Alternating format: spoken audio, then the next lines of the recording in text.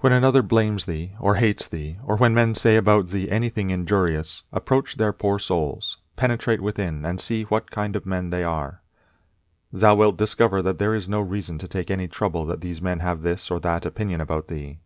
However, thou must be well disposed towards them, for by nature they are friends, and the gods too aid them in all ways, by dreams, by signs, towards the attainment of those things on which they set a value.